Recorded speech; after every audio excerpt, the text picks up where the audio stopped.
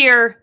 How long? We don't know. We don't know if he's going to just poof, I don't know, go up in smoke while we're on YouTube, but we have the one and only James Corbett here. Very exciting. And already the chat, Corbett lives. Yes, he does. And oh my God, I never thought I'd see James back on YouTube for any reason. Which I have to say, before we get into the topic today, we were talking before we went live, I do not understand why you are one of the most censored voices on the internet, James. You are the most even-keeled, calm researcher, really. I mean, you seem a lot like if I were to go to a college class in the history of some of these topics, I would just listen to this guy. And for whatever reason, I don't know. Well, you don't know either. I would say, to be fair, I'm not one of the most censored, but I am censored. And although I will note, for the person who's surprised to see me back on YouTube in any form ever, I was surprised as anyone. About a month ago, I woke up one day and just noticed, oh, my backup YouTube channel was suddenly, poof, was just back. No explanation, no email, no notification of any sort. Just suddenly my channel was there. And I thought, I have no idea what this means or why it's happening, but I immediately posted a video just to say, I am never, ever, ever going to post to YouTube ever again. If you want my work, go to CorbettReport.com. So that video is there. Yeah. I'll have to go find that while you're explaining about the Media Matrix, and we could play it for people at the beginning of it anyway. Okay, so you have this new series out, the Media Matrix. It's a history, basically, of mass media. It's fascinating. People can get it at CorbettReport.com, Corbett with 2 T's, but you already have such a huge fan club. Everybody obviously already knows that. Maybe we could first talk about what do you get out of the Media Matrix? Like, if people tune into it, what's the main point? What did you want to get across? Well, that's a great question to start with, because I know this is not the sexiest topic, and most people are probably not clamoring for, oh, can you please give us some sort of, history of the media documentary? But I will say I feel very vindicated. One of the comments on the most recent episode was somebody saying something to the effect of, I didn't think I was going to be enjoying this, but actually, wow, this is fascinating stuff. So yes, thank you for that comment, whoever left that comment, because I know, knowing this information, knowing how it fits into the world that we're living in, and the incredible importance of this topic in particular, not just for the future of our society, but for the future of humanity itself. I'm not overstating that. I really think the fundamental question of what it means to be human is increasingly being shaped by our media technology. And I'm not necessarily optimistic about what that answer is going to be 20, 50, 100 years from now, given the way things are trending into the metaverse and everything. I think this is a vitally important topic. And like so many of these topics, the more ignorant we are of the history of what has led us here and what it means, and the sort of the entire matrix that we are embedded in of various concepts and ideas, the more ignorant we are of that history, the more likely we are to be led along by the nose to this or that and suddenly, oh, now everybody's got the new Google glasses or whatever it turns out to be. And why aren't you getting on board? And I think it will be to our detriment if we don't know about this history. And I am also satisfied that, yes, this is an interesting story. I would imagine, certainly for most of the people who are in my audience, even if you don't think you're interested in the history of mass media, you will be.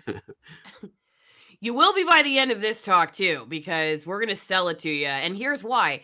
When you were bringing up why would it be important to know where we've come from and to not repeat it because of that knowledge, I actually think even more so, a lot of times, at least before I started watching your stuff or, reading some books on this topic, even as somebody who was in mass media, I thought I lived in a time and place that was unique. Not that I don't think I do, but what I've gotten out of your videos actually is that these dynamics of power, profit, censorship have been around for the beginning of it. And it's just the medium through which these dynamics are working themselves out that is different in our time and place versus another time and place, like the actual medium itself. But the dynamics of what shapes it and how it's used to control people is not that different, because we often think like, oh my gosh, the news is so biased, the media is so biased, is so, with censorship and blah.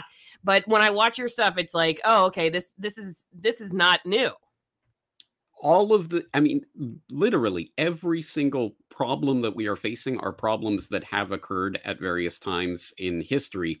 If anything, perhaps the stakes are raised each time, because the scope of this communication becomes broader, and thereby more and more people are affected by it. But ultimately, it's the same dynamics at play, the fundamentally core same dynamics at play as they have been at least since the time of Gutenberg and the invention of the movable type printing press in the mid 15th century.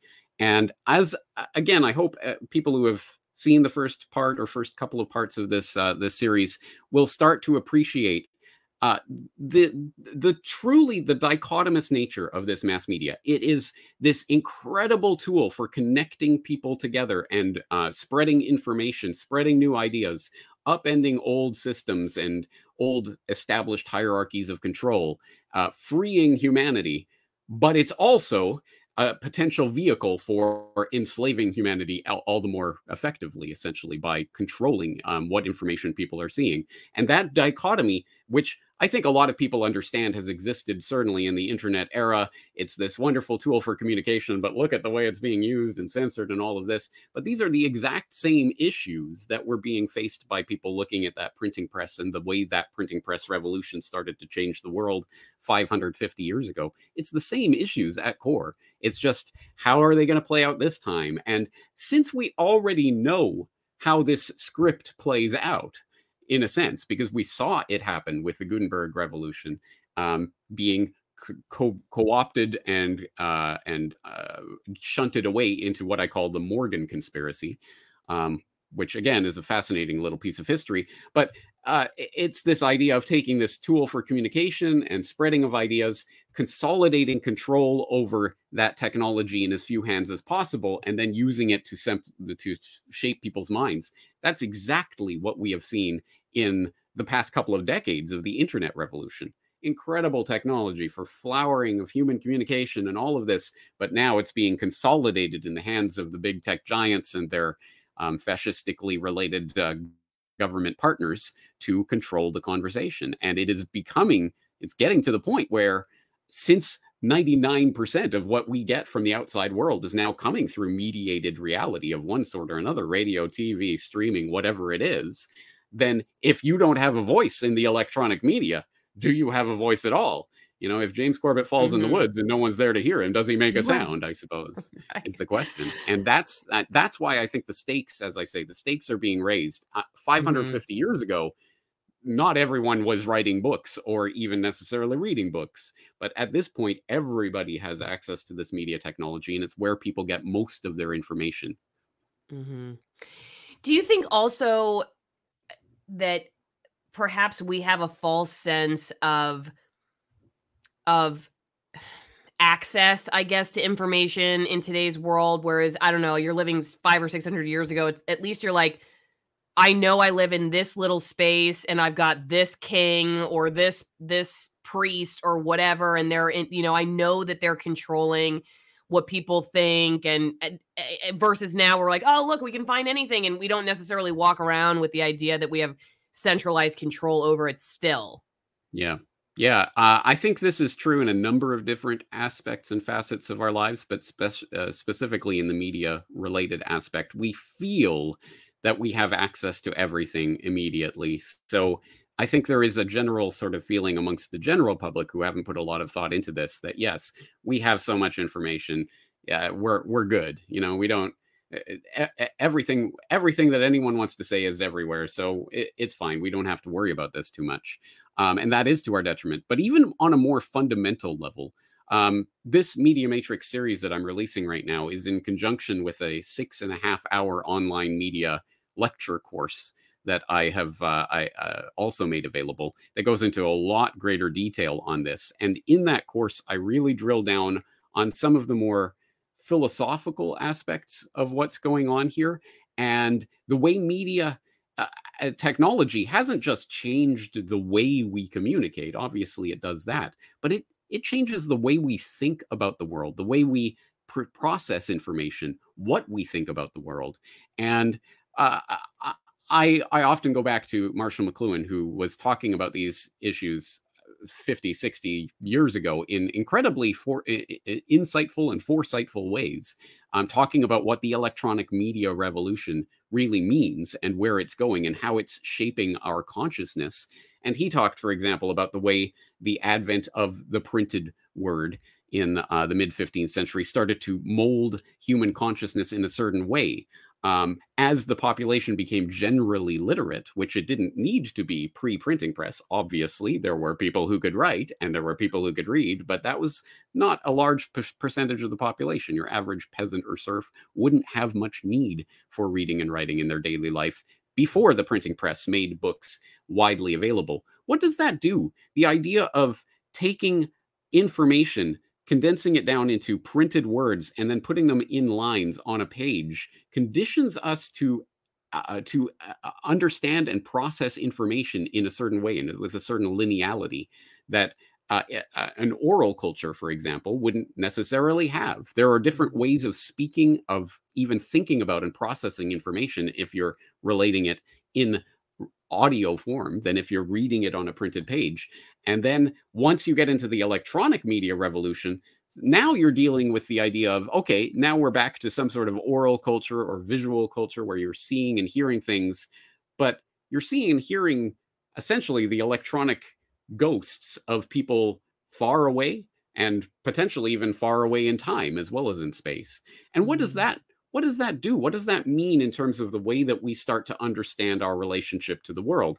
Think about a pre-mediated world back 500-600 years ago, when essentially 99% or more of the information you received about the world, you got from actual physical tactile experience with that world.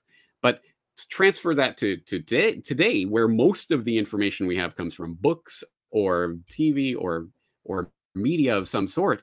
How does that condition our minds to understand our relationship to the world and what sort of information we take in versus what information we don't? How we learn about the world? Are you more likely to, if you want to know about something, are you more likely to Google it? Or are you more likely to go out and actually try to experiment or ask someone around you who has experience with it? Probably most people these days are going to Google it. So again, all of these things shape us and mold us in ways that we, like the fish swimming in the water. What's water? What's this water thing you keep talking about? I don't see it. It can't be that important. No, you don't understand. It's literally everywhere. It is what you are swimming in. In this case, I think media, it's everywhere. It's what we are swimming in. It's structured our lives in ways we can barely comprehend until we start thinking about it. And once we do, I think people can start to grasp as I say, the stakes get raised with each iteration of this technology. And now we literally have Zuckerberg trying to get us to strap on the goggles and step into the metaverse. You don't think that's going to change people's fundamental relationship to the world around them and the way they start to process the world? I think it will. Totally. Well, when right before I was leaving my job in TV news, which by the way, this is one of my favorite parts it becomes at a perfect time because I was going to ask you about something I learned when I was in seminary. But real fast, when I was finishing up my TV news career, that was the next thing we were working on was virtual reality. I remember going through this training. It was total waste of a day. I don't even know what I was supposed to learn. And we never even used the technology. I don't even think still to this day they are, but I'm sure they will eventually. We had to wear these glasses and we had these trainers come in and teach us about how to use it. And so it was basically like, how can we bring the news to you as if you're living it? Like whatever the story is, you're going to put on these glasses and start consuming it as if you were actually there like we were. But to my religion question, when I was in seminary, and I don't know if this is true, so you can fact check it for me, but a lot of times the professors who taught like New Testament or Hebrew Bible, talked a lot about how truth was seen, I guess, interpreted then versus now, and had this idea, I guess, that like when you are in an oral tradition, or even if you had a written manuscript but you had somebody else reading it to you, that you you assumed a different nature of what truth is versus what we do today. That it was like assumed, I guess, that there was a filter through which it was coming. It was passed down, it had more tradition. It wasn't as important that something really happened versus its meaning. Like its meaning was more important necessarily than the physical reality. Like I said, I could have totally been indoctrinated, but that's what my professors used to talk about. Is that anything that you came across? Because as you have your Gutenberg video, and I thought a lot about that Priestley class that tries to censor, after the printing press, and then you have Martin Luther and his theses and all that stuff. And I've always said that it reminded me a lot of that sort of reformation of knowledge, because now we have a new Priestley class, and you sort of described it already with the government and the big tech censors and everything. But I'm curious what you think about that question of truth, and the truth that's sort of passed down before versus now in these new media platforms. Do we assume a different nature of truth versus the way people did when it was passed down orally? I think there is absolutely something to that. It unfortunately is extremely difficult to tease out the various aspects of what's going on there, because in one sense you have the literary traditions of various time and place and cultures. There are different literary tropes and ideas and storytelling forms that get passed around at different times. And to some extent, that is predicated on the media technology that's available or not available in the case of pre-literate oral cultures. Surely, yes. And so, for example, if you go back to the old Homeric texts, or the Ulysses and things like this, the Odyssey, uh, it's very strange to read them in printed form, because there's these things that get, like, these little phrases, the wine dark sea and things like this, that get repeated over and over and over and over in different passages. And when you're reading it as a printed text, you're thinking, like, why do they keep repeating these types of set phrases and things over and over and over? It's because you're reading it on a printed page, as opposed to the people who were originally consuming this were hearing it. This was meant to be recited. It was meant to be this thing that was actually probably memorized and passed on from generation to generation for centuries before it was ever put down on paper. And so there are different tropes and different ways of presenting that information. So there is definitely a media aspect to the way that information gets presented. And then in addition to that, there are cultural layers and expectations and things in terms of storytelling, so that, yes, people might in a certain place or a certain culture have the expectation that when they're hearing a story about this figure that went around and did these things, well, are we supposed to think this is literally like, when you hear him say something, that's literally a quotation word for word that someone wrote down? Or is this just, this is what he said, this is the message that he was giving, that kind of thing? Again, there's different expectations that go on. And then, as you say, we in 21st century, looking back at texts that were written 1,000, 2,000 longer ago, trying to map our understanding of storytelling onto that, which to some extent has to be shaped and molded and formed by our expectation given the media that we have. So we look at documentaries on History Channel or whatever, and that is an attempt, sometimes ham-handed, but at any rate, it's an attempt to visually represent something authentic, to show this thing happening, and to try to get people saying the actual things, the words that they spoke. It's an attempt to try to recreate an actual reality, as if someone was walking around with a camera several hundred years ago capturing these scenes on film. Obviously, we know it's fake, it's staged, it's an actors doing this, but the idea, the impression, the subconscious impression we get is this is a camera recording of what was happening several hundred years ago. And so that's, I think, the way we approach and we take matters that are supposed to be serious, nonfiction. Well, this must be an attempt to present the truth, as if someone was walking around with a camera or a microphone recording things. But that's not necessarily the context in which people were thinking about this 1,000, 2,000 longer ago. They were thinking of it more as, these are stories which we shape into our lives. So there truly is a difference in the way that we perceive things that goes on, to at least to some extent, because of the media technology that's there to represent these things and recreate them for us. I don't think people would have had the ability to even conceptualize the sort of recorded version of history that we have now. Because, of course, we can go back to things that happened 50 years ago and watch the actual footage as they happened and listen to the people saying the exact words that they happened. Obviously, people couldn't have done that several hundred years ago. So they couldn't have even conceived that that existed, that you could record a moment in time and replay it later. Now we take that so for granted that we think, well, everyone must have always thought this is what history is. You're trying to get as close to that recording in the room as you can. There's so many deep, fundamental philosophical things here that excites me. It's very interesting to me. But unfortunately, again, I think a lot of people don't think about the way the technology has shaped themselves. I mean, ultimately, this is about us and how we perceive and conceive of the world around us based on the way that we have been indoctrinated in a sense into accepting that this electronic technology is a part of the world. And I think it definitely, it's a nice experience to even think about if you tried to live your day, one day of your life without any mediated experience whatsoever, no reading, no listening to anything, only living in the world. What does that look like? What does that feel like? And can you imagine living your entire life that way? How differently would you be experiencing reality?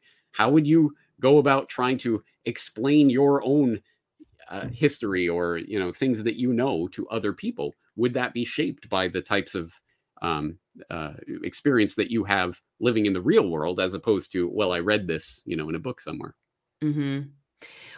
I have a short answer that I've told people before about when I asked how I started down the path of exiting mainstream media, or whatever you want to call it, legacy news. It really began, I think, as I moved to Seattle and I started hiking, and I was spending many, many hours for the first time in my life in total silence, not, like you just said, not listening to anything, not reading anything, totally disconnected from media. And I think becoming comfortable with silence allowed me to become curious about myself and my reactions to media, or just to the world around me, people and their thoughts, and thoughts that I was being exposed to. And because I was taking a pause in that, it sort of gave me some level of comfort with self-awareness, which I think sometimes can be disconcerting for us when we're used to focusing on events outside of our like really our sphere of even influence. Like now that I'm sort of way down this path, I've done the opposite with media that I was doing before. Whereas now I'm like, unless I grow it outside my house or I see it happen, I don't really know if I know it actually happened at all, or even if it happened the way that people are telling me it happened. And maybe it did, or probably it did, but there's at least 1% of me that's like, I don't know. And so I've become a lot more focused now on like what's just outside my house or inside my house, my child, or my husband. Again, that brings up an interesting point related to your previous question as well, is that to some extent, our conception of the truth is, again, it's this idea that if you just had the camera in the room recording things as they were, then that's it. That's the truth. Now you know the truth of this thing that happened. But actually, the truth of this particular thing, or this person saying this thing, or whatever event you're thinking about, is embedded in this incredibly wide context of all these sorts of things that you can't capture on a camera. You can't capture the political, social context of this statement in this particular way. All you know is these words were said. Again, assuming you can trust that the audio and video hasn't been tampered with, which at this point we can't trust, right? Because we know deepfakes are a thing, and increasingly so from here. But even if we were to disregard that, even if you just have a recording of a thing that happened, does that tell you the truth, the underlying truth about that? What does this statement mean in its context, and how do we process that? So to some extent, maybe our conception of the truth is limited by this conception that it's just a matter of recording sort of what happened, and there you have the truth. No. You have to know a million things in order to process that seemingly simple truth. And how do you do that? Now, I want to put out there, because I know some people will interpret what I'm saying as if I am advocating for some sort of neo-Ludditism and we should all just cast off all media technology and, live in the woods or something. I'm not saying that. Of course, I'm not advocating what people should or shouldn't be doing. But I really do think we at least should be consciously aware of media and how we use it or how it uses us. And this is an incredibly important point that comes up again and again with McLuhan and Postman and other people who have talked about this. You can go out there with the intention of, okay, I'm going to read this book in order to learn this thing. I'm going to watch this TV show to be distracted and laugh for half an hour, and then I'm going to go back to my reality. But the media itself is shaping us and our habits, our opinions, even the way that we think about the world in ways that we're not always aware of. So one example of that I always point back to, because I think he phrased it so beautifully in Neil Postman's Amusing Ourselves to Death. He talked about when television arrived and people started saying, oh, it'll be a great tool for educating children. Now we can keep them, entertained and show them various things as we're educating them. And he said, well, what has been the real result of that? You look at something like Sesame Street. Sesame Street doesn't teach children to love learning. It teaches children to love television. And I think that kind of hits the nail on the head. It's only certain things can be portrayed or conveyed via this medium. So that's all you talk about. That's the way you portray it. But how do you show on television someone deliberating, someone thinking about something and going, well, it could be this or it could be that. I mean, you can have talk shows where people, are talking and debating, but even that is limited by, 2 minutes, and then you got to cut to commercial break and you got to have some drama. And so people have to be shouting at each other. How do you present various aspects of the human experience that can't be condensed down into that medium? You can't. So, and then we start to see that experience and see the TV world, and then start to emulate that world. So in a way, we're creating a vision of a world that doesn't exactly exist. It's this TV fake reality that we then start bringing into real reality because it's all we've ever seen. It's hard to allow a human to go through the discovery process when someone basically discovers it for you and puts it in front of you. Just watching my 2-year-old develop over the last couple of years, it's not just learning. It's not just that she gets that there's 2 shoes and one fits each foot correctly, but the process of like putting the actual shoe on and feeling that it hurts when this one's on that foot, and or like learning. She used to think that she calls everything a bee, every insect is a bee.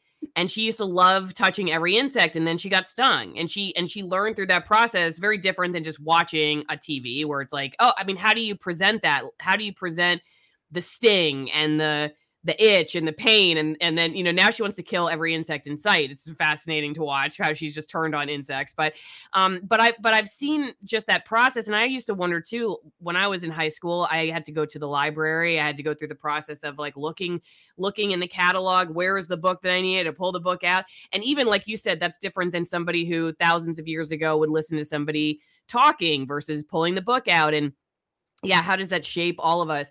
I wanted to ask you about that related to, you discussed the nation state, the rise of the nation state, how media allowed us to, I guess, I don't know if the words coagulate or group together, and then how does that turn into this contentious term globalization, which I have people discussing. But first, if you're going to be sitting watching the Media Matrix, you got to have a great glass of wine, because it's deep thinking, robust, philosophically based history that it's robust, just like my wine. So go to AllisonWinePromo.com, get yourself some high altitude Malbec. These are all from Argentina. The Rogue Malbec.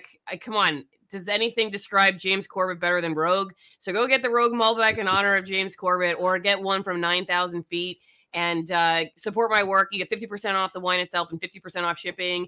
You can also go to twinenginecoffee.com. You get 10% off your first order. These are USDA certified organic roasts. They're high altitude, small business. All operation is in Nicaragua. These are great coffees. There's light roast, there's dark roast, there's a Caturra tea, which is tea made from the coffee fruit. I forgot to change over to twinenginecoffee.com/Allison for the banner. And I like to cold brew mine 24 hours. It's very good for the summer. So whether you like tea, coffee, or wine, go check out my sponsors. They help keep me in business. And let's get back to James. Okay. He's so nice. He'll even sit through the promos. Okay, so yeah, let's talk about You're a pro, by the way. That was I'm a pro. Very well done. Oh, that wasn't even my best one. I'll have to send you some of my best ad reads. Then you could tell me how that's shaped me. How having sponsors shapes my media. But let's talk about the nation state. Yeah. So where in the history of media does that come in? Is it with the printed word? Because I remember learning about it when I was watching your Gutenberg series. And then how does the media we're dealing with today affect the term globalization, and what does that mean? So, and what's the difference, I guess, between the nation state and a globalized world? Right. Excellent questions. And actually, first of all, let me just say, yes, this is a real bookshelf where, these are, I have real texts here. See, I have to say that because last time I was on, when you interviewed me, you made some statement about me waiting in the green room. And someone took that quite literally, as if, is that a green screen behind you, James? I thought it was a real bookshelf. Yeah, no, this is not a green screen. This is a real room. Couldn't you be deep faking us right now? I mean, couldn't you be pulling fake books out and deep faking us? How do we know for sure? Maybe that's all being done in post, right? Yeah, I believe you. But that actually speaks to something, doesn't it? That the people can't even fathom, I'm actually a real person in a real room, no, this all green screen. It can't be. Anyway, I just think.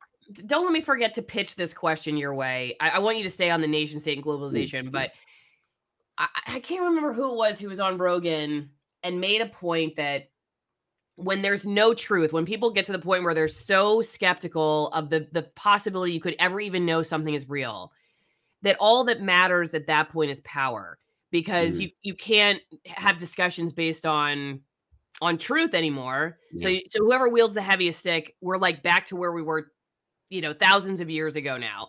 Yeah. And I just incredibly important point. Flag incredibly that important. Okay. Nation state first. So I just got my copy of Understanding Media, Marshall McLuhan, who wrote about this at length. He says, of the many unforeseen consequences of typography, the emergence of nationalism is perhaps the most familiar. Political unification of populations by means of vernacular and language groupings was unthinkable before printing turned each vernacular into an extensive mass medium. The tribe, an extended form of a family of blood relatives, is exploded by print and is replaced by an association of men homogeneously trained to be individuals. Nationalism itself came as an intense new visual image of group destiny and status, and depended on a speed of information movement unknown before printing. Today, nationalism as an image still depends on the press, but has all the electric media against it. In business, as in politics, the effect of even jet plane speeds is to render the old national groupings of social organization quite unworkable. In the Renaissance, it was the speed of print and the ensuing market and commercial developments that made nationalism, which is continuity and competition in homogeneous space, as natural as it was new. By the same token, the heterogeneities and non-competitive discontinuities of medieval guilds and family organization had become a great nuisance as a speed up of information by print called for more fragmentation and uniformity of function. So you'll forgive me for not having quoted this passage in the Gutenberg Conspiracy where I talked about this. It's some pretty heady philosophical stuff, but I think the underlying point is there. There was no way to really connect with a broader grouping than the tribal basis, the sort of the village that you lived and grew up in before print made this incredible homogeneity of the vernacular of language itself. Suddenly, well, at the very least, we're a people who speak the same tongue. And that can all be rendered into print and then disseminated over this geographical area much more quickly than word of mouth could possibly do. And to bring those people together into some sense of, okay, we are a people, we are a nation. And well, now a nation state can come into existence. So before that point, you had monarchs obviously reigning over the space that they claimed as their geographical territory, but there was no sense that this was a nation state. It was just, we are all subjects of the king. But Like, now suddenly you have this idea. Like, we're not going to have a soccer team or something based on Yeah. this. Yeah, exactly. So now you have this possibility of starting to think about it. But as he says, the electric media, radio and television, start to explode that, because now it accelerates the process well beyond. Now we're beyond sort of nations. Now we're into the global reach of things. And he talks about this in his introduction. After 3,000 years of explosion by means of fragmentary and mechanical technologies, the Western world is imploding. During the mechanical ages, we had extended our bodies in space. Today, after more than a century of electric technology, we have extended our central nervous system itself in a global embrace, abolishing both space and time as far as our planet is concerned. Rapidly, we approach the final phase of the extensions of man, the technological simulation of consciousness, when the creative process of knowing will be collectively and corporately extended to the whole of human society, much as we have already extended our senses and our nerves by the various media. Whether the extension of consciousness, so long sought by advertisers for specific products, will be a good thing is a question that admits of a wide solution. Fascinating stuff. I think he was writing this in the 1960s. And wow. I think he's bang on about what's happening in the 2020s and beyond as we approach the metaverse and the full-on electronic simulation of consciousness, the subsuming our identities in this electronic embrace that extends across the globe, abolishes space and time. We can interact with anyone, anywhere, in any language. It'll auto-translate for us and all of this. We are starting to get that sense. So that starts to erode that nation state idea into, now we're all humanity. It's a global embrace. And as he says, what that means, well, that's a problem that admits a wide variety of solutions. We don't know yet, but it certainly is fundamentally transforming the nature of humanity itself. And yet I constantly hear how, though we have all of these means of connecting, like you're talking about, I could be friends with somebody halfway across the world.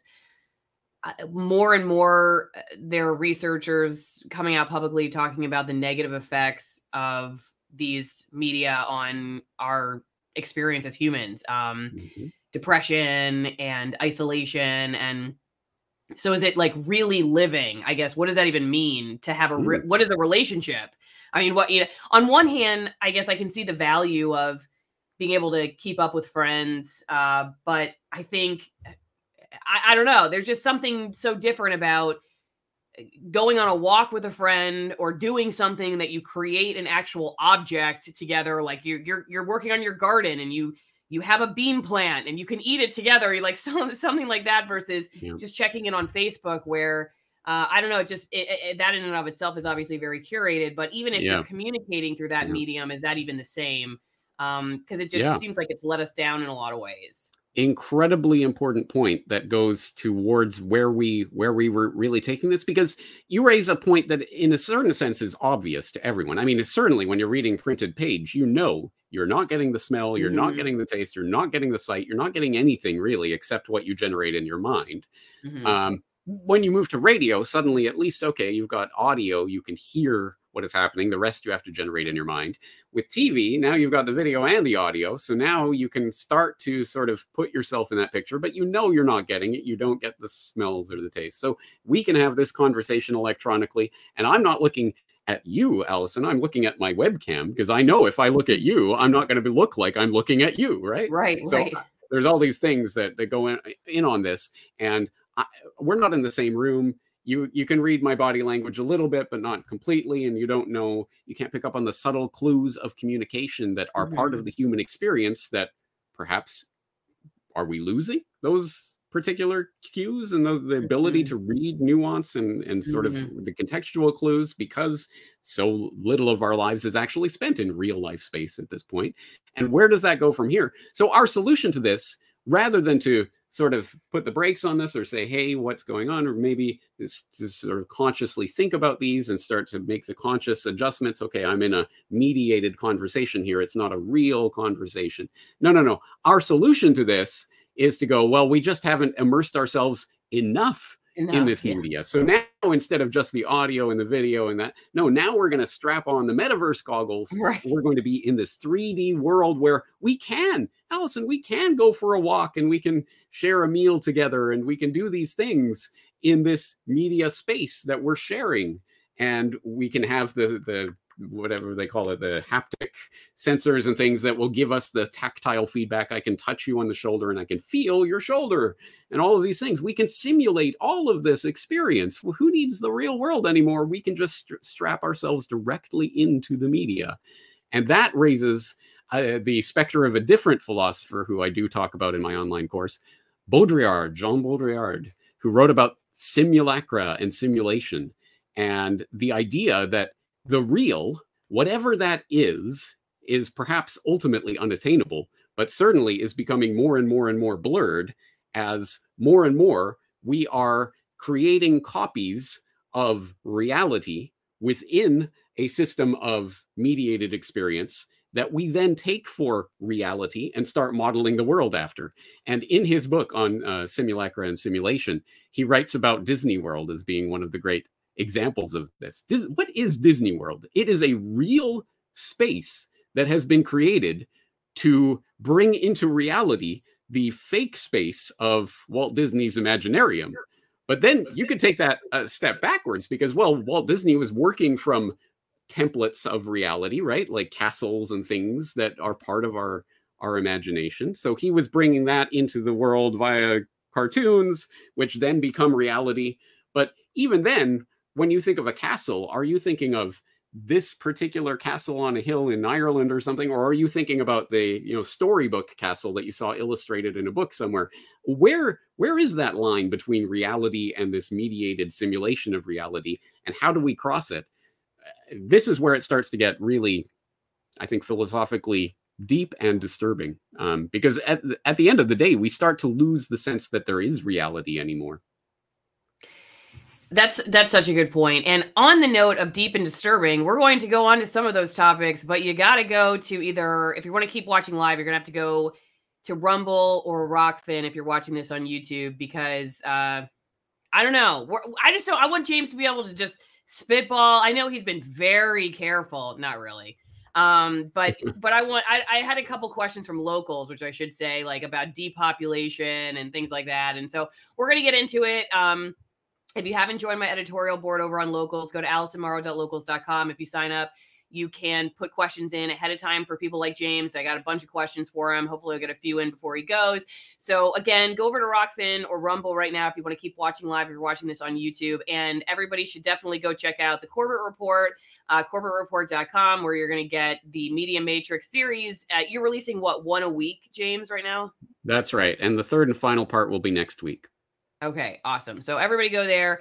Thank you for watching on YouTube, and we will see you on the other platforms if I can figure out how to do this without cutting everybody off. Okay, let's see here. Remove. All right, bye. Okay. Phew, yeah, you can just feel how you can feel the freedom. When you were talking about the last part, it made me think that really a lot of this brings up the question of existence itself. When you were talking about the really real and the existence of, like, what does it even mean to exist? I was thinking about the first time I ever saw a corpse, the lady who basically, she was my babysitter and was, half raised me when my parents were working. And I went to her funeral. It was the first open casket that I had ever gone to. And I touched her hand and it was cold as ice and hard. And like, that's not, it doesn't feel like Mrs. Roberts. And looking at her, there was makeup on her that she wouldn't normally wear. But then even without that, if say it had looked exactly the way she was, I could just tell it wasn't her. Like there was something about her that wasn't there anymore. And so Yeah. when you were talking, I was thinking to myself, like, there's something about a human, whatever you call it, the pneuma or whatever it is, that, like you said, like the farther you get away from it, what is existence? Does that person even really exist in your presence? Like, what does that mean? Can you exist in the meta world? Like, really? Or is Yeah. that just like the open casket You know, version it's of funny who you because are? we laugh at those, the old timey people who are like, oh, the camera will steal your soul. I don't want to, pose for a picture. Oh, those silly Luddites, right? But we have honestly lost something in our complete embrace of this mediated version of reality, and that might be the best way of putting it. The difference between a real, live, breathing human being and a corpse. There is a difference, obviously, and that's tangible. The difference between a conversation with a real, live, breathing human being in the same space as you and a media version of that, there is a difference. And Yeah. what do we make of that? Hmm.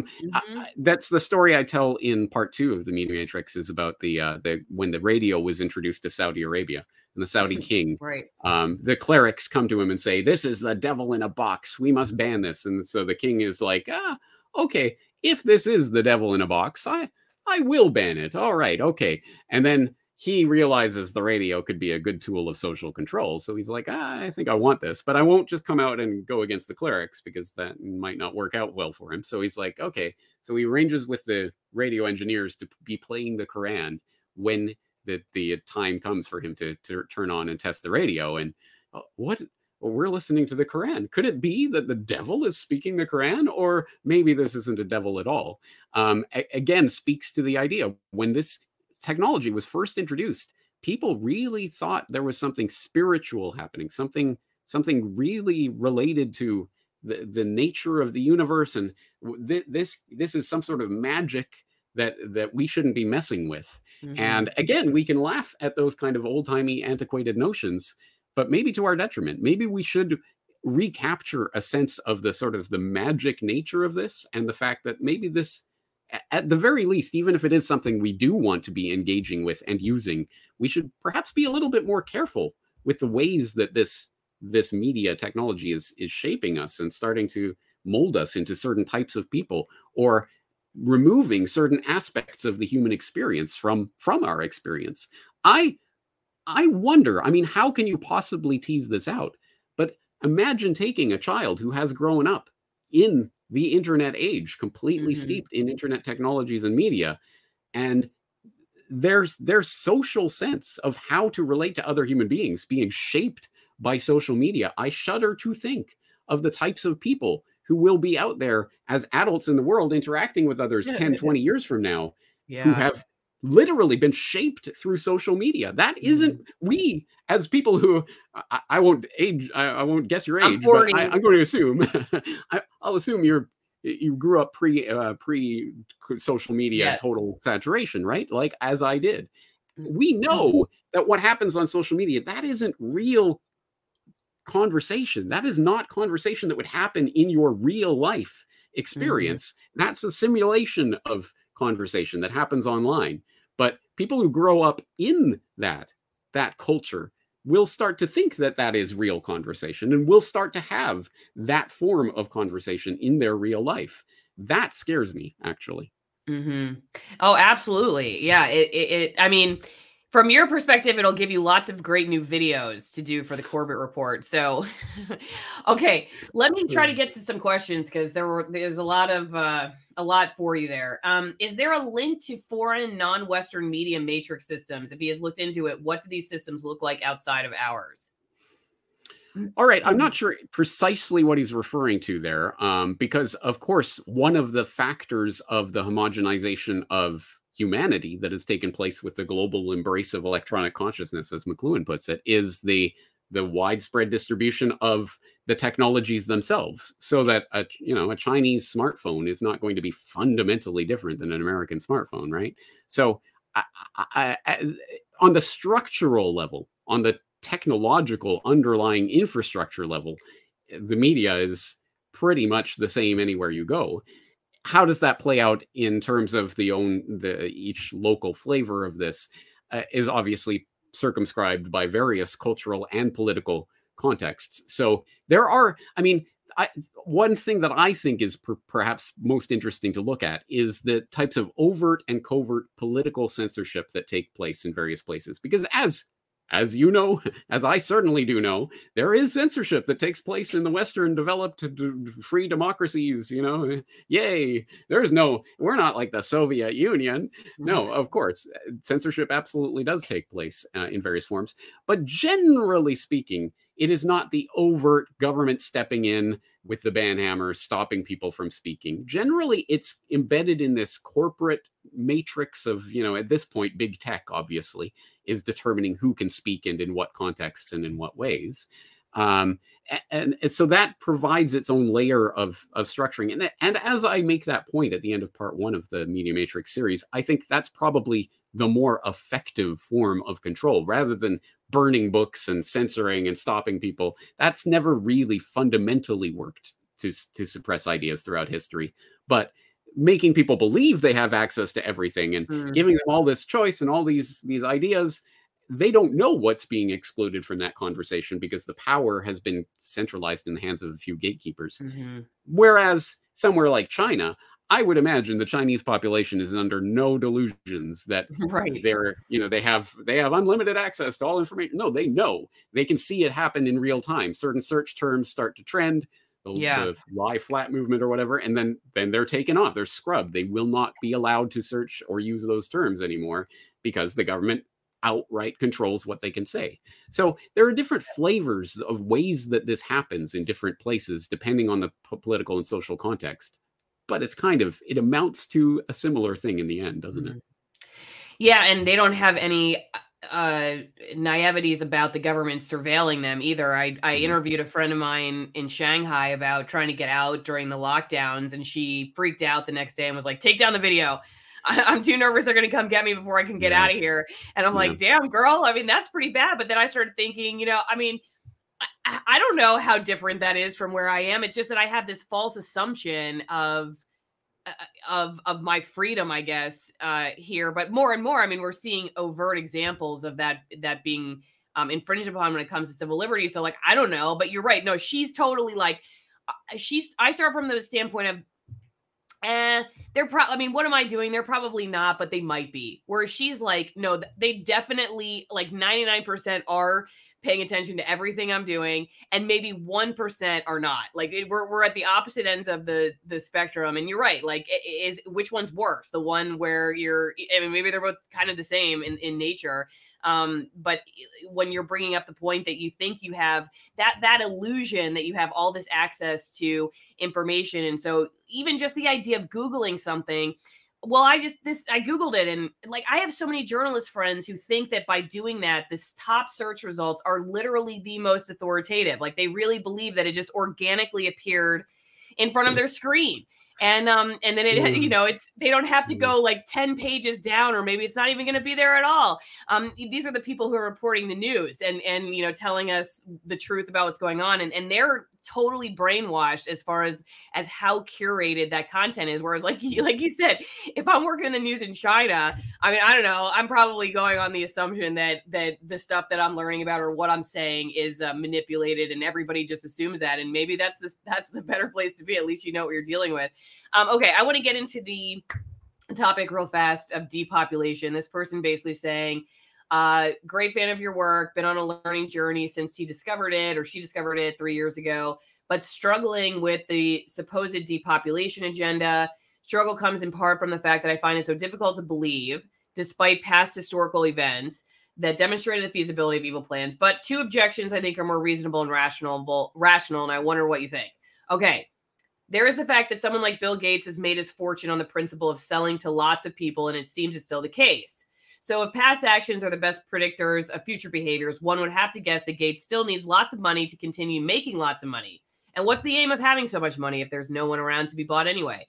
My second objection is that a depopulation plan stemmed in the eugenic ideology would require, in order to be conducted, that the elite somehow would think quite differently from other people. For example, in conducting action plans over several generations without deviating, which seems to me like giving them a lot of credit and self-restraint, almost a sacrificial state of mind that would for me seem similar to sacrificing oneself for the greater good of humanity.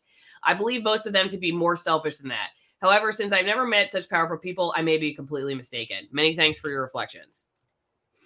All right, excellent questions. And these are important points. I'm glad that people are starting to wrestle with this. I would say regarding the first point, in a way, the questioner almost answers their own question, because they're saying, what would be the point of just getting more money if there's not people to buy with the money, or whatever it is?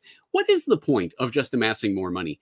We at the lower level of the power pyramid tend to think that money is the goal, that amassing money and makes your status, and that's who you are, and that's how you get power in this world, is through money.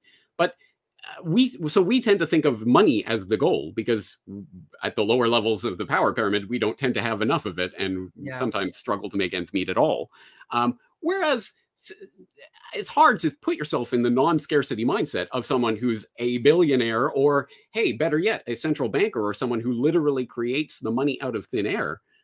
For them, do you think it's about accumulating dollars? Do you think that their end goal is just trying to get more and more and more money? Why? No. It's not about money. It's about power. The money are points in a game, but the real end goal of that game is power and control.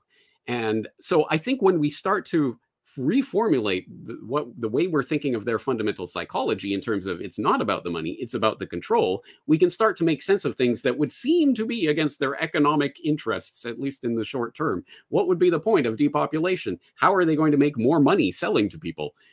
I don't think that's what this is fundamentally about. Mm-hmm. And one example of that from history we could look at is the Great Depression, which even was it Bernanke admitted several years ago, yes, the Federal Reserve did cause the Depression by greatly contracting the money supply at that point of the Black Thursday and all of that, the market sell-off. They contracted the money supply greatly, which caused the Depression. And if you were thinking about it from business terms, well, businessmen like to make money, so why would they want to cause a depression? It's because they can consolidate power and control over the economy on the way down. By crashing the economy, they can actually buy up incredibly important and valuable assets at pennies on the dollar and get more control, so that eventually, when the bubble reinflates, now there's fewer people with greater access to wealth.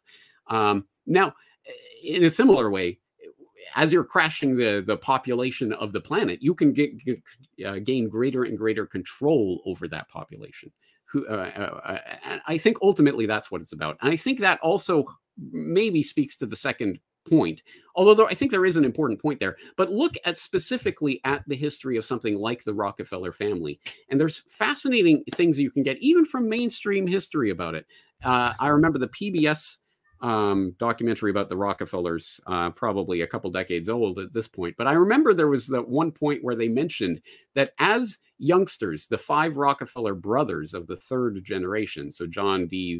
Jr.'s sons, which included David and Winthrop and Nelson and those 5, they played a game in which they divvied up the planet amongst the 5 of them. And they'd always give, like, Nebraska to Winthrop or something. I get Asia, you get, Europe, and you can have, Arkansas or something. And they'd laugh about that because they're elitist scum, essentially. But anyway, that gives you an insight into the mindset of these people that are truly thinking in terms well beyond, again, what you or I would think. At best, I think most people at the lower levels of financial power and political power tend to think in terms of, okay, how do I make a nest egg so that I can pass something on to my children? And that's about the level of aspiration. But when you have access to wealth that is mind-boggling to even try to wrap your mind around, you do start to think, I think, of larger, longer-term projects. And I don't know if sacrifice is really involved in those longer-term projects, because it's always, at all points, about consolidating more and more control. So yes, John D. Sr. Created through sacrifice. He sacrificed so much of his personal wealth in this wonderful philanthropy that he was giving out to everyone. But then when you actually look at the philanthropic endeavors that he was engaged in, they were always and in all aspects directly financially beneficial to him and his family's economic interests, and also it served to parlay that financial power into political and social power, which was what they were explicitly set up to do. Mm-hmm. So yeah, there's sacrifice in some dollars and cents sense sometimes, but it's always about the greater goal that they're working towards. Now, I think I have read, and again, I'm not in touch with billionaires or trillionaires. I don't know their inner mindset, but I have read about the sort of the inevitable rot and collapse that happens in multi-generational dynasties of any sort, are also happening among the younger generations of the people who have been in control of a very large agenda for a very long time. And I guess you could even look specifically, again, if you want to stick to the Rockefellers, even David's children were rebelling against him in the culture wars of the 1960s and whatever, because, Daddy was in for the Vietnam War, and, we're anti-war protesters and whatever. I think there's probably a deeper level of manipulation going on there. But I think even within families, there is that sets in. And I think, again, this is speculation, so I'm not trying to say anything definitive here, but I think that part of the reason we are seeing the very obviously fast collapse and disintegration that is happening economically, politically, societally, on a global scale at this point, the craziness of the last several years has happened because a certain impatience is setting in the younger generations that are maybe not on board with this long-term multi-generational project. I've always understood that if I were the person in control of all of this big agenda, the best way to implement it, little bit at a time, little bit at a time, little bit at a time, for a very long time, you can change the entire population into believing whatever you want them to believe and going into whatever direction you want, just a little bit at a time. But go too fast, too quickly, and chaos starts to happen. And I think that's a reflection of what we've seen and why they pulled the trigger so hard on COVID-19 and everything else we've seen over the last several years.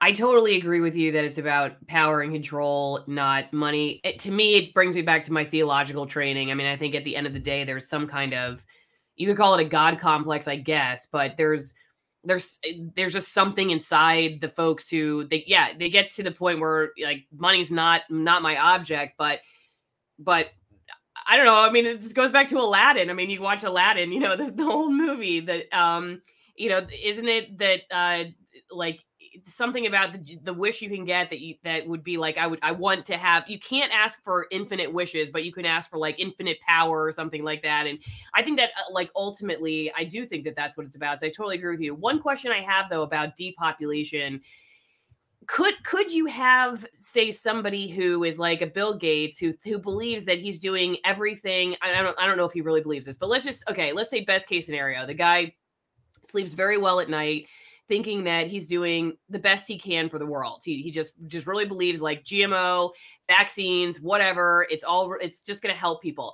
Now, if in the venture of doing these things that he feels like is moving the world in the direction he thinks is the best way to socially engineer reality, some people die.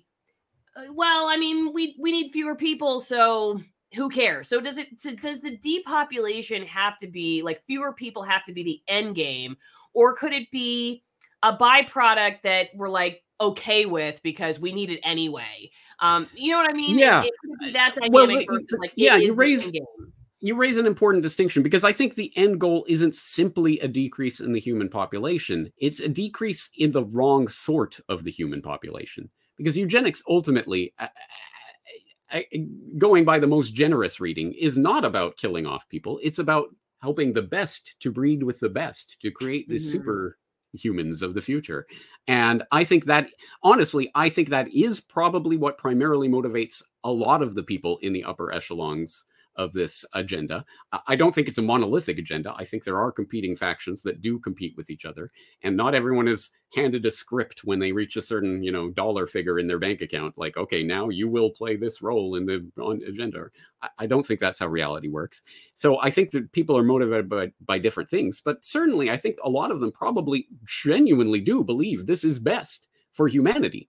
But humanity writ large, as in, you know, my family, my genes, the genes of these other good, wealthy elitists that I know. Yes, we want to make sure they thrive and prosper in the future. And who knows, you know, maybe they think 1,000 years from now there will be 10 trillion human beings, but they will be the right sort, the genetically modified, you know, best human beings. So I don't think it's about a number per se, but I think it is about making sure to eliminate the lower classes. And that was really what was driving the eugenicists from its very inception in the late 19th century.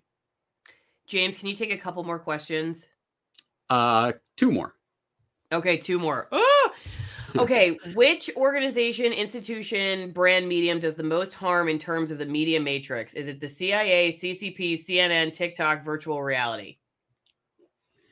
That's that's quite the conflation. So you've got intelligence agencies, news networks, political groupings, specific social media platforms, and technologies. So I don't know how to sort through those to find out, to measure and compare how harmful one would be in terms of the other. But my concern, my deepest concern, is at the technological layer of this, because all of the rest, in a certain sense, can be contingencies, and certain political factions and certain corporations will come to the fore here and there. But ultimately, they are limited or unlimited by the technology itself and what it does. So I am perhaps most concerned about the trend towards the metaverse and how that will shape us as human beings. Because I don't care if it's the CIA or the CCP or some corporation or angels descended from heaven to steward us into some utopia. I think the technology itself will steer us towards being something that's not human anyway. So that's my fundamental concern. Okay, which of these 2 would you like to answer? Can you see them on the screen? Can we look forward to any material on the Rockefeller Foundation funding the direction of the education system of the U.S. and conspiracy to dumb down the masses? Or would you like to talk about any insight on Edward Bernays and the effects of his works creating the Council on Public Relations and how this has evolved to wreak havoc on the psychological state of the U.S. today?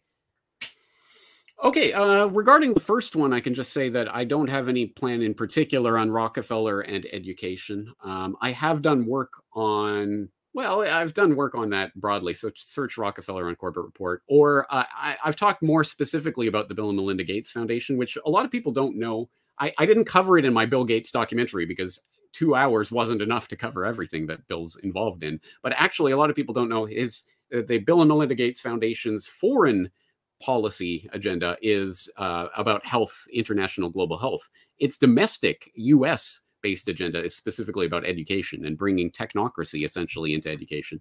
I've talked about that before. I think it's important.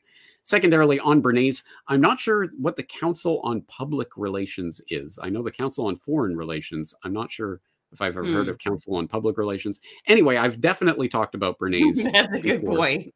I've done several podcasts and videos on him. So just search Bernays. I think a very, very interesting person. But one thing to keep in mind about Bernays, don't take him at face value, because he was a consummate salesman and obviously very skilled at selling things to the public. I think one of his products that he sold to the public was Edward Bernays, as in, I was so great, I was so wonderful, I was so influential, I did this, I did that. Don't take everything he says at face value. Can I ask you really quick, with your work, you do a lot of, you call it open source new. I mean, it's open source information, open source intelligence news, stuff like that. And this person was asking about how you work differently versus like the mainstream media or the legacy news, the mass media, whatever. Did you find anything in your history that would be more, I guess, nefarious as to why it works differently than the way you do? And then I don't know. I mean, I guess, could you just finish this off by just talking about why you do the formats you do? And do you feel like it's just, the mass media nowadays is just fast and keeping people's attention, and or is there a reason you wouldn't have better sourcing and you'd have more central, like you have an AP and a Reuters versus where you're going to all these different sources and you're showing people where you're getting the information from. And a lot of times when you're reading the news nowadays, it could be coming from like one reporter for Reuters or one, and everyone thinks like this is just gathered information. No, it's just being repeated and it came from one Yeah, source. exactly. Okay, yeah, good question. And just addressing the question you've got on the screen there, talking about part 2, and I talked about the experiment by Herbert Krugman to monitor people's brain waves while they're watching TV. And the person says, what year was this done? Today's news media doesn't do citations. I do citations. So for people, anyone who does not know, I always provide sources to what I say. This case is no different. If you go to corbettreport.com/media, you will get the complete transcript of part 1 and part 2. And next week, when it's released, part 3 of my documentary, which is a hyperlinked transcript. So when you go and click and you look at that particular section of the transcript where I'm talking about that experiment by Herbert Krugman, there will be a link to, in this case, it's a book called, I think, The Perfect Machine, The Television and the Bomb, something like that. It was this really fascinating book written in the 1980s talking about television and the atom bomb and how they shaped the 20th century. That talked about that experiment in more detail than I'd seen elsewhere. I've heard about this for a very long time, that, you know, television hypnotizes you kind of thing, in kind of vague terms. But this author, who I believe off the top of my head was Susan Nilsson, anyway, you can check it in the transcript. She documented the specific year, which I don't remember off the top of my head, and the name of the researcher, who he was working for. And you can follow that thread into, you know, how that experiment was repeated by others and done in various contexts, as I do in my 6-hour lecture course where I present that information. I present it in a lot greater detail. So if anyone's interested in really deep diving into this, please do look at my online Mass Media, a History course, where I go into all of that. But on that question, the fundamental question of how I do my work and why, and how it differs from the sort of mainstream media, I think this is the transformation that's happened with the online revolution. So in my course, in the Media Matrix series, I make the point that the zenith of television as the primary medium for conveying information to the vastest majority of the public, at least in the Western world, the zenith happened, I think 9/11 is a good sort of bookend for the zenith of the television era, because on 9/11, certainly there was the internet and you could get information on the internet. And I remember being, I was an office worker, a glorified receptionist, essentially working on 9/11, and, you know, hearing all this crazy stuff going on. And I was sitting there trying to get to CNN.com to try to find out what on earth was happening. And not being able to, because there were too many people going to the server. Once you get there, it's a static page with very little information, because it was Web 1.0. You know, you didn't get your news from the internet at that point. You got your news from newspapers, radio, and TV. And that zenith was in I think around the time where that overlap started to happen, and suddenly you started to get information online. Now, one of the implications of that technology, television, news, newspapers, and radio, was the consolidation of corporate control over the media, which really happened as a result of this electronic media that was extremely expensive to produce. You needed a lot of capital to have a radio station, let alone a radio network, or a television station, or a satellite TV station, or whatever the case may be. The average person is not going to be able to do that in the same way that an average person could set up a print workshop back 500 years ago and start printing books, or at any rate pay a printer to print a book. It wasn't prohibitively expensive for a lot of the people a lot of the time. But once that control started to happen, the technology became too sophisticated, the consolidation happened to the point where by the end of the 20th century, the media press barons and the TV station owners became so hubristic about their gatekeeping function that they thought nothing could ever come along to disrupt that. So why? I mean, look, people buy a newspaper and you're reading, this is what the New York Times says happened yesterday, and they say the government released some report and it says this.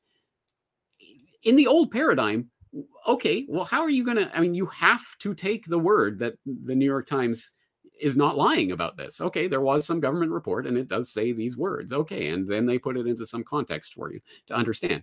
How else could you do that in the newspaper format? How else could you do that with a radio broadcast or a TV broadcast that's being sent to you? But the online revolution, suddenly, yeah, you can write about the report that the government released yesterday, and you can include a link to that report so that people can read it. But it was fascinating for me sitting there in 2006, 2007, when I started the website, looking at the New York Times website or any other mainstream news media website, web presence. You could read an article online, but there would never be a link. They would never think to even link to a report. If they say a report was released yesterday, again, they're just expecting you'll just take it. Okay, oh, New York Times is reporting it. Okay, but no, I'm sitting here in 21st century and going, no, this isn't the way. Why on earth? This is the internet. I can link people to that report. I can link people to this document. They can get there directly. Why wouldn't I do that? Why on earth wouldn't I? And I have noted that in recent years, it has finally, the New York Times and others have finally learned how to make a hyperlink. And so now they will have links to reports and things that they talk about. But it took an awfully long time to get there, didn't it? And I think it's one of those things that indicate a mindset. It's a gatekeeping mindset versus an I am trying to convey information mindset.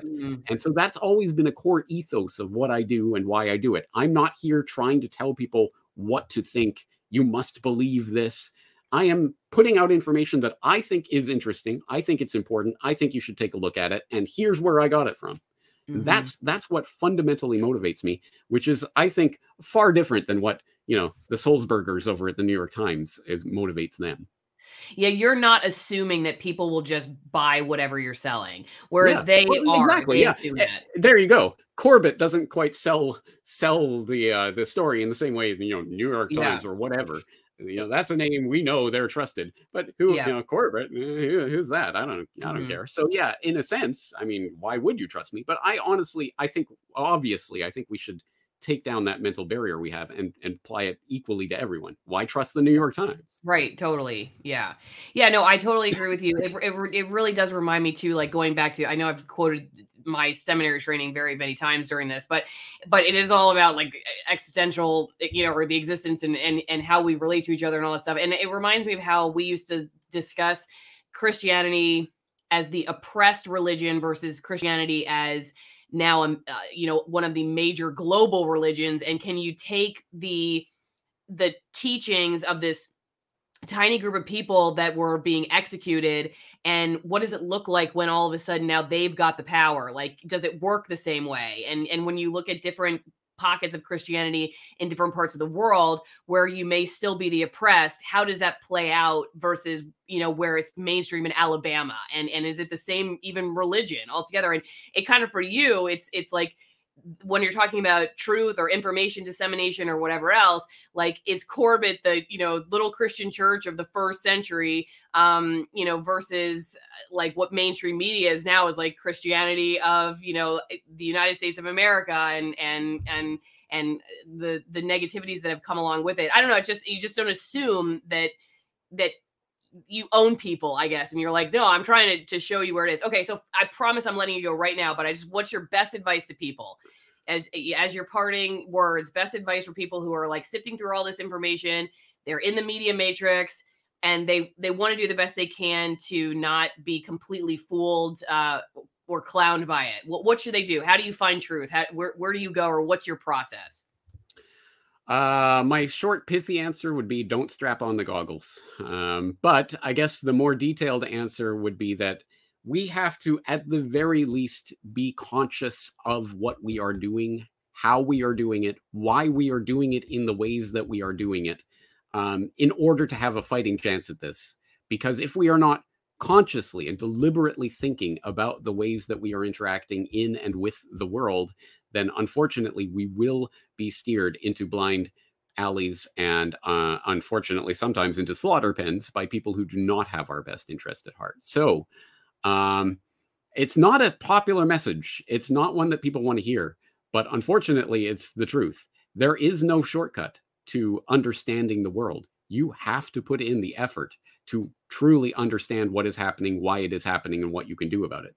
Now, I guess there is an answer that's the easier answer, which is to detach from it all and to, okay, that's it. I'm going to go live in the woods and be completely self-sufficient. And if you can do that, and if that brings you fulfillment in some sense, great, awesome. Obviously, who am I to tell you otherwise? Great, go do it. I don't think that's probably going to be the likely answer for most of the people in this audience. So we have to understand that we are steeped in this matrix of control that comes through these technologies that we but dimly comprehend, let alone how are they interacting and acting on us. So again, I want people to be at the very least conscious of this history, the way that it is played out in the past, so that we can this is a core part of my message that I keep coming back to. We can shape history. We are not spectators in some spectator sport that's happening around us. We are actors in history, making things happen by our choices, by our actions, by what we choose to do. So we have a part to play in this. And I just want people, at the very least, to be informed about the great contest, the struggle for the human species that is happening around us right now, that I think media is perhaps the battlefield in which that war is being waged, because ultimately, I think whatever happens in the coming years, it is going to that information is going to filter to us through the media. So we better be at the very least consciously aware of the media, how it shapes us, how it acts upon our consciousness, so that we can at the very least decide for ourselves. And this isn't something that I'll come in and tell each person what to do with their lives, but you have to consciously make that decision of how best to use this technology or to put it to the side, and in what ways. And as I say, I'm not the guru. I'm not telling people what to do with their lives. I'm not going to tell them how to or what to think. I'm going to hopefully provide resources so that they can do that.